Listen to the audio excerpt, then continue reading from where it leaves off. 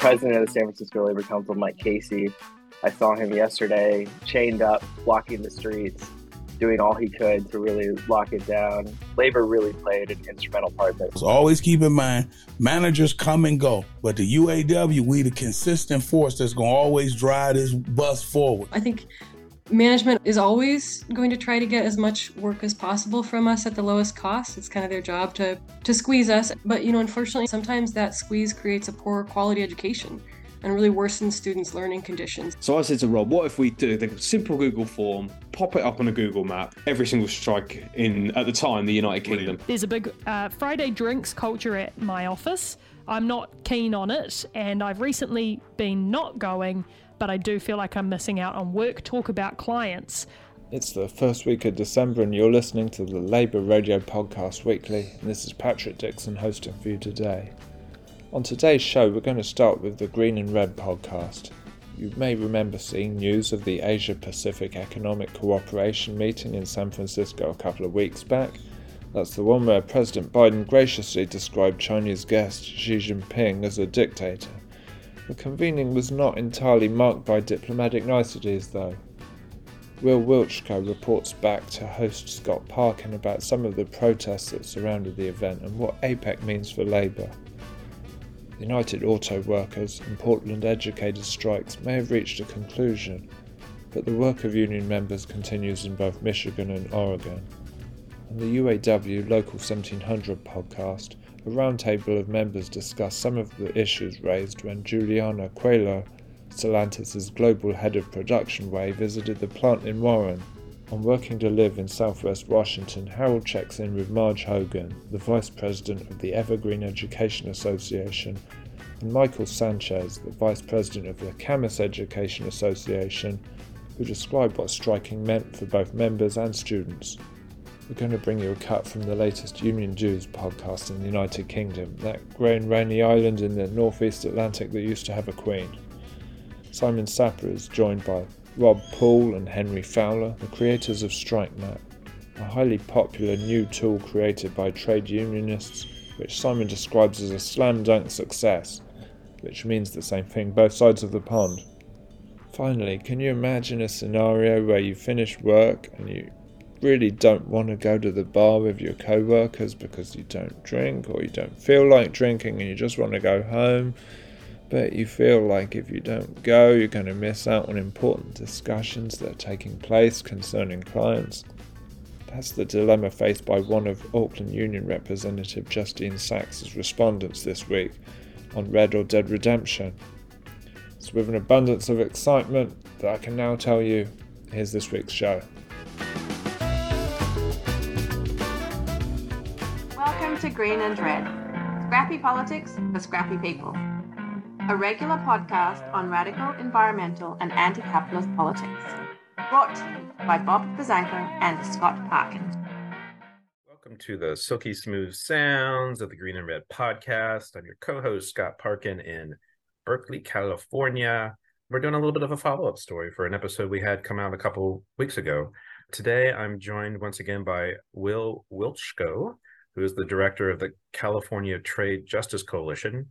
And we're going to be talking about the Asia-Pacific Economic Cooperation Summit, which happened this week. Thanks for having me, Scott. Oh, yeah.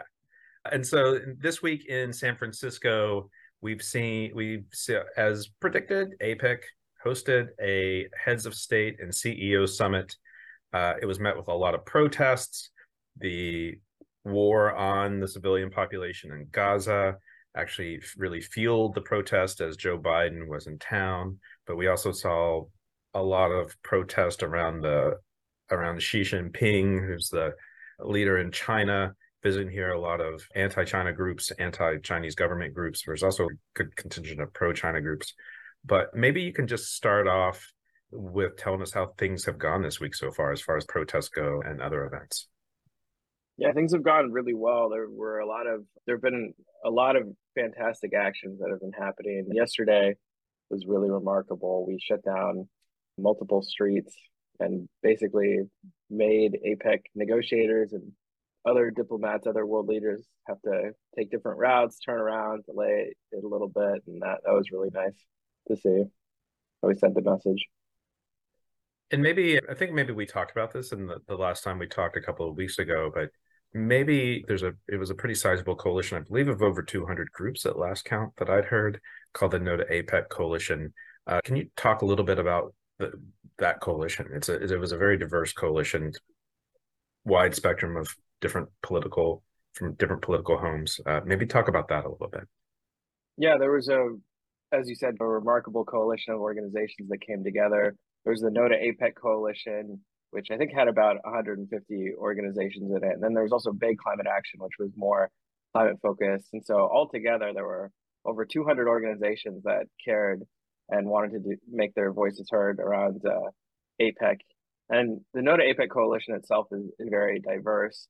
There are a lot of different groups, especially groups who care about what's been happening in the Philippines with regards to labor rights, with regards to how the government treats people. It's been really a remarkable kind of cross-sector coalition that's formed, and hopefully the organizing continues into the future on these issues. But a lot of people came together around this, and it's something that is absolutely inspiring to see, but also something that I think shows how much people really want to be heard by their governments. Yeah, and I've referred to this more than once as a movement of movements sort of moment, which is hearkening back to the days of the World Trade Organization protests in 1999, where we saw Teamsters and Turtles. And just to dig into that a little bit, because labor can often, even though they're on the left, can be a more conservative institution, really leaned into some of what was happening this week. And who from labor did we see leaning in, and how did they lean in?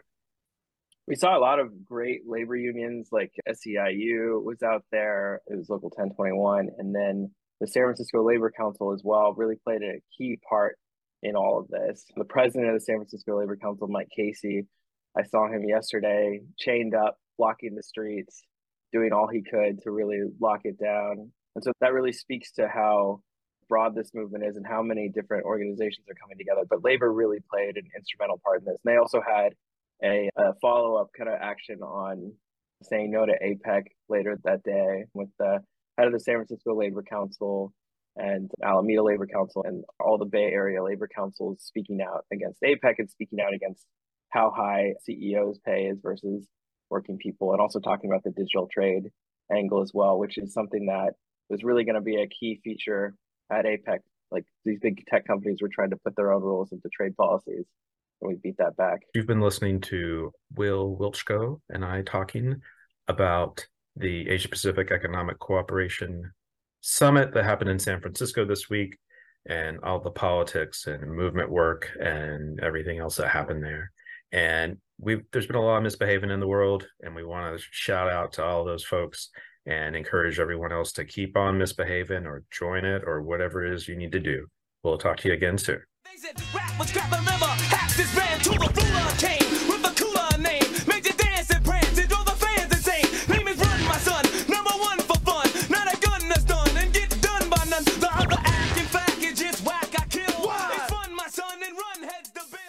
Local 1700 brothers and sisters. Hey, we back at it again. We back on the podcast. I got a full house again, different group of people. We're going to jump right into it today. Got our shop chair, Theron, Big Sauce. What's up, Ron? What up, though? Chassis gang in the building. Okay. Then we got the other committee, all the committee. We full house today. We are missing our Big Chuck out of materials. He had some things he had to attend to real quick. I think he had to run back to the plant because he had some issues there. But we got Desi, what they call Pitbull in the skirt. What up, Trim Shop? Brother Rick Odom, 1700. Representing Body and Paint, North and South. Y'all know what time it is. All right. And J Mac, my main man, J Mac. What's going on? Representing from the West Side, Quality Final and Tool Stores. Here we go. On the West Side. All right. So just for the record, I am from the East Side, originally from the East Side. Now I'm a suburbanite, just letting y'all know that. Just for the record. Oh, well, had to put that out there. I want to get into what's going on currently today. Last week, they had a visit, call him a big shot, I guess, or somebody high ranking on the Stellantis organization visiting the plant. I think her name was Juliana. Juliana, correct. Juliana. Mm-hmm. And from my understanding, she was on the floor visiting quite a few areas. And what she saw, as far as first hell, the overall cleanliness was not very good. And that's not on it's not on us. So for y'all go there, I'm just telling you what she saw. The overall cleanliness of the plant was not so good. And what she also saw was the processes and procedures are not being adhered to, thus contributing to the overflow of vehicles out in the yard as far as repairs is concerned. Before I ask the guys what they think about her visit and what they've heard, I just remember a time where the direction came, and this was before Stellantis, that we were supposed to be hospital clean. The floors are all painted white. It was a major push, no matter what, to keep them floors white. And I can't see a speck of white paint on the floor at all in the whole facility now. What's your thoughts on her visit? So, Mike, if you don't mind me stepping in, I have the largest area. And everyone know in Trim Shop, we cleaned on a regular basis, but that depended on who the center manager was. You know, the shop, it's disgusting. And a lot of people want to come to a clean environment, especially if you leaving home, leaving a clean environment. It makes a big difference when you at work. So, yeah, it's filthy. It's filthy. And we didn't used to have that. We cleaned on a regular. We've been asking them to clean. We've been asking them for shop vacs. So I don't want the membership to think that we haven't been, because Trim, Chassis, and Final never looked like it looked, ever. So yeah, I heard she was very disappointed, and she should be, at the quality and the cleanliness and everything else that's in there. So when you talk about, you ask, can they come in and clean? I need the membership to understand this part. Not just asking and fighting for you to come in and clean. The resistance is not about the cleaning. The resisting is being able to spend the money to pay budget. People, yes, right. Which will be you guys, to come in and clean. That's what management is resisting. That came up to Stellantis. Because Stellantis is the one that got tightwad. When I say tightwad on the money, where they didn't want to pay for people to come in and clean their plants. They don't want to pay for people or for a company to come in and clean the parking lots. They don't want to pay for it. Hell, you almost got to get a 3-signature approval to order an ink pen, or what is it in the copy room? The toner that we yes. want. We also, too, have to think about, too, that this is our house, and we're responsible for it. When I used to be a TL back on the door line back in 06, don't say nothing, Ron. Don't say one word about the dinosaur. Don't even do it.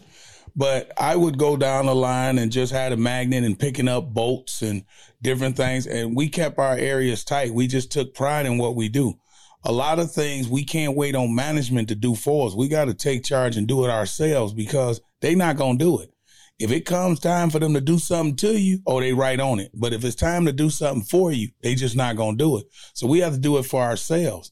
So that's our house. Always keep in mind, managers come and go. But the UAW, we the consistent force that's going to always drive this bus forward. So we have to be the ones to go out there and take the ownership and drive those changes that we're looking for. But we can't sit back and wait for them to give it to us, because they just not going to do it. Holidays and solidarity, that's where we at. We're going to keep winning. Solidarity. Deuces. 1700.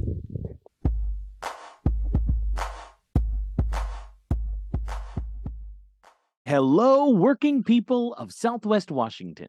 Oh, man, you are going to take my job. You're ready to do car ads. Listen to that here we go. Give me the money. Bring on the money. Well, hell, then there's nothing else to do but say you're listening to episode 39 of Working to Live in Southwest Washington, produced by the Southwest Washington Central Labor Council. We're also a proud member of the Labor Radio Podcast Network, with over 200 radio shows and podcasts for working people just like you.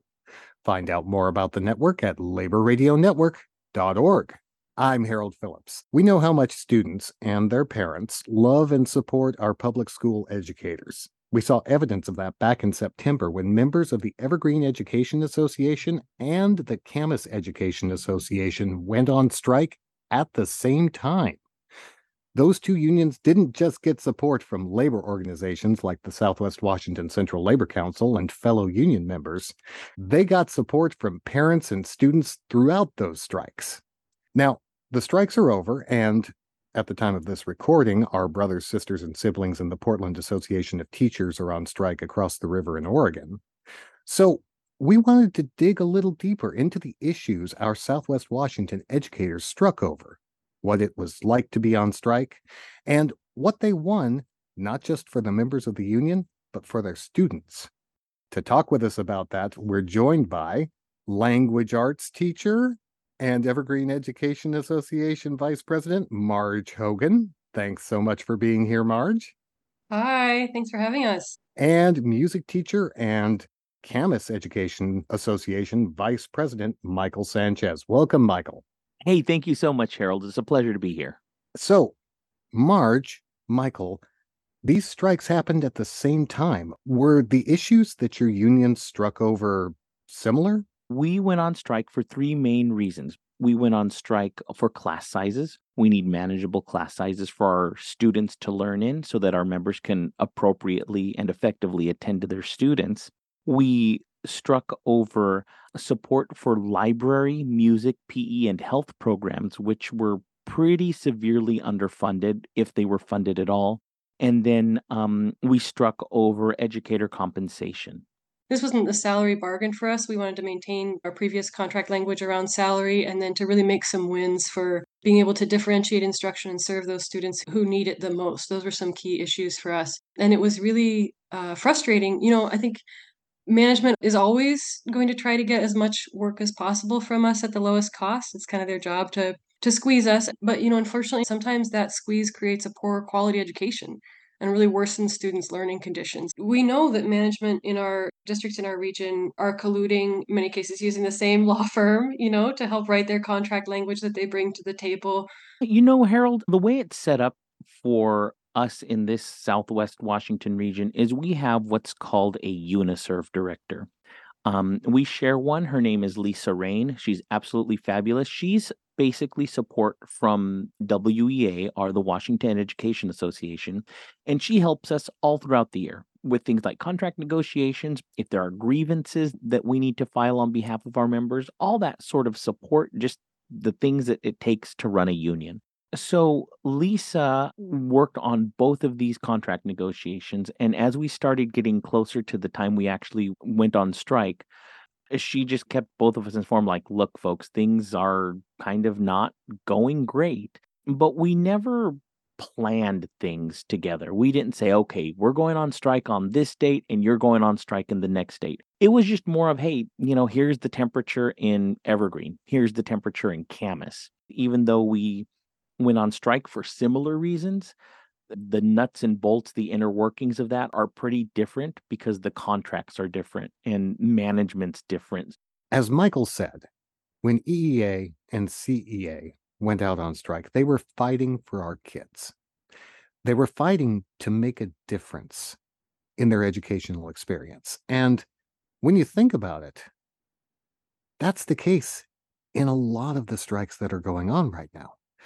Whether you talk about Starbucks workers or REI workers or nurses at Kaiser, yes, they want a living wage.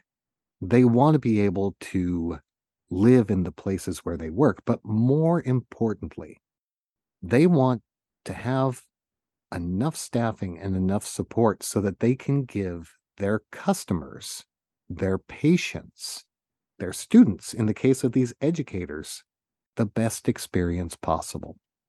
So when you drive by and see somebody out on a picket line, when you hear about somebody going out on strike, don't just think about what they're getting out of it.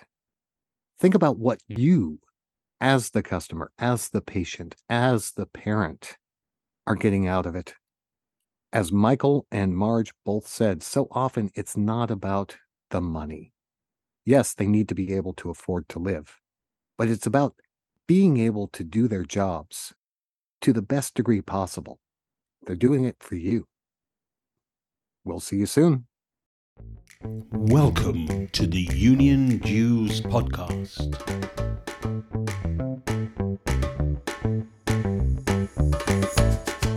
The UK's only all things union show.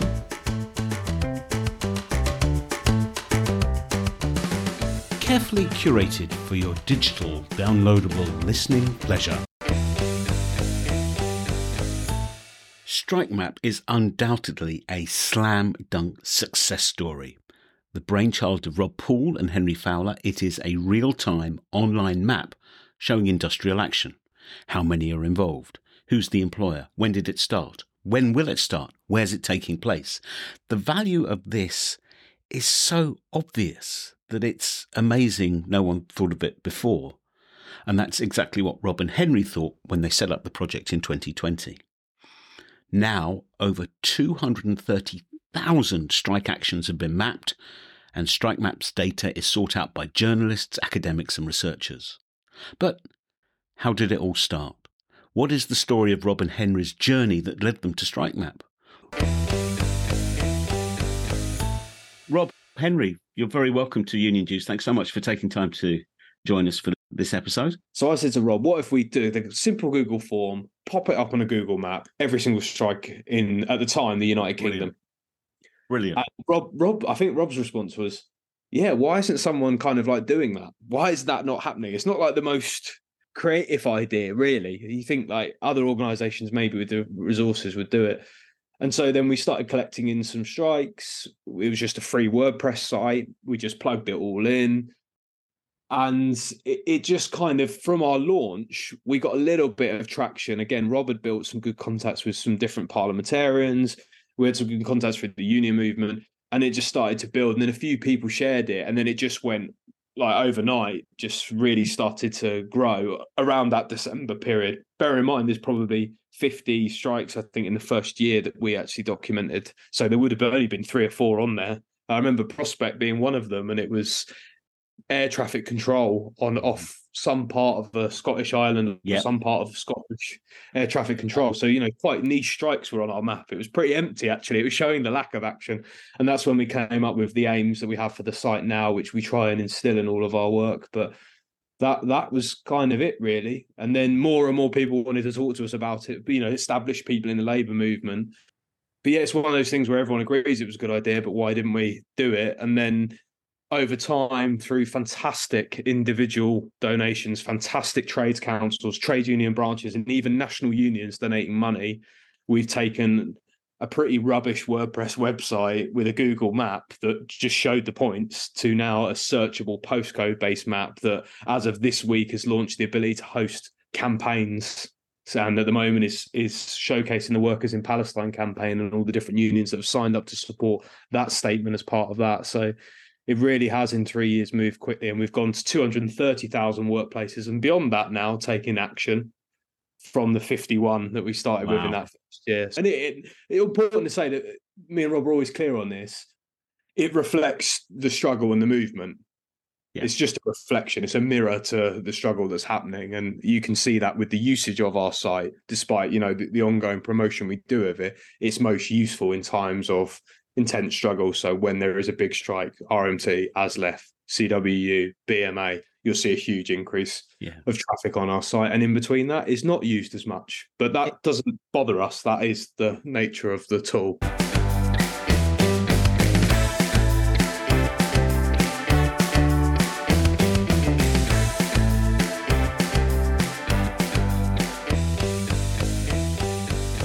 You've been listening to the Union Dues podcast, presented by me, Simon Sapper.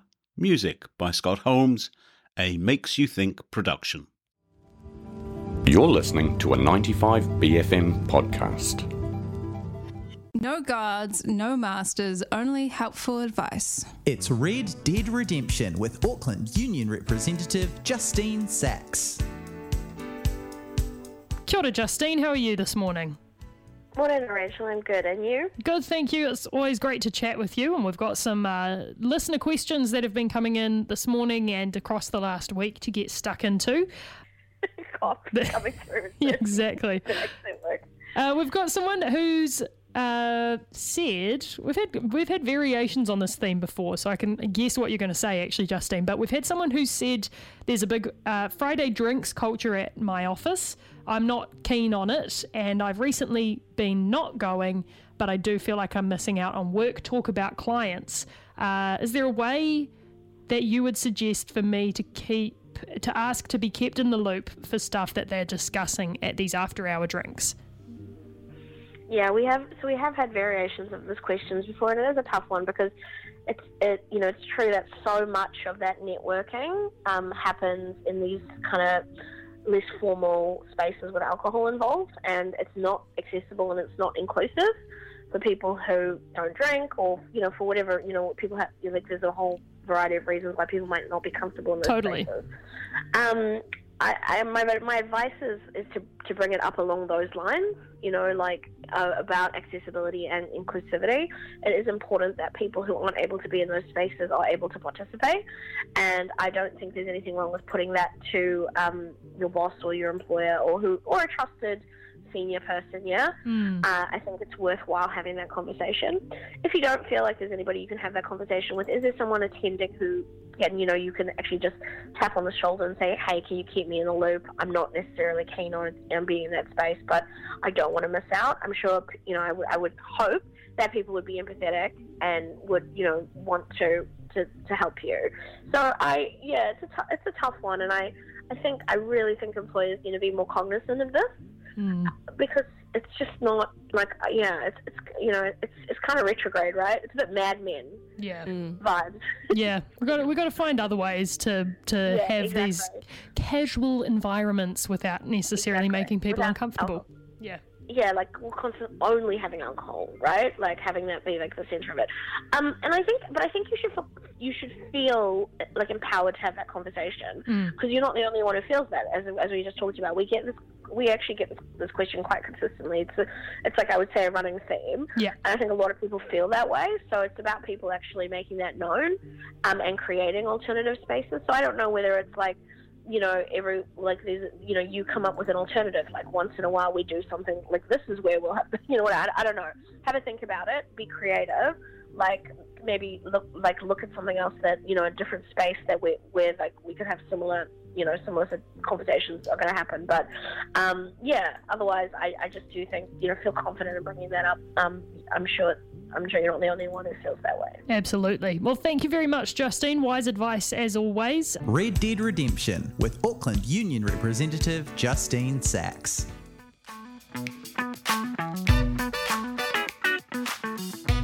We've reached the end of this edition of the Labour Radio Podcast Weekly, our weekly roundup of highlights from the many shows that make up the Labour Radio Podcast Network. You can find full versions of all of the podcasts you've heard today in the show notes and many, many others at labourradionetwork.org. You can follow us on social media at Labour Radio Pod on Facebook, Instagram and X. I read the Walter Isaacson Musk biography a few months back and learned that essentially Musk believes that everything sounds cooler when it has X in the title. I'm not in marketing, but this seems like a fairly rudimentary analysis. I haven't really spoken to Chris or Harold about this, but I'm not convinced by this argument, and so for now this show remains the Labour Radio Podcast Weekly. It was produced by Chris Garlock, social media by Harold Phillips, and I've been your host, Patrick Dixon. Hope to see you next time for our special tribute to the life and works of Henry Kissinger.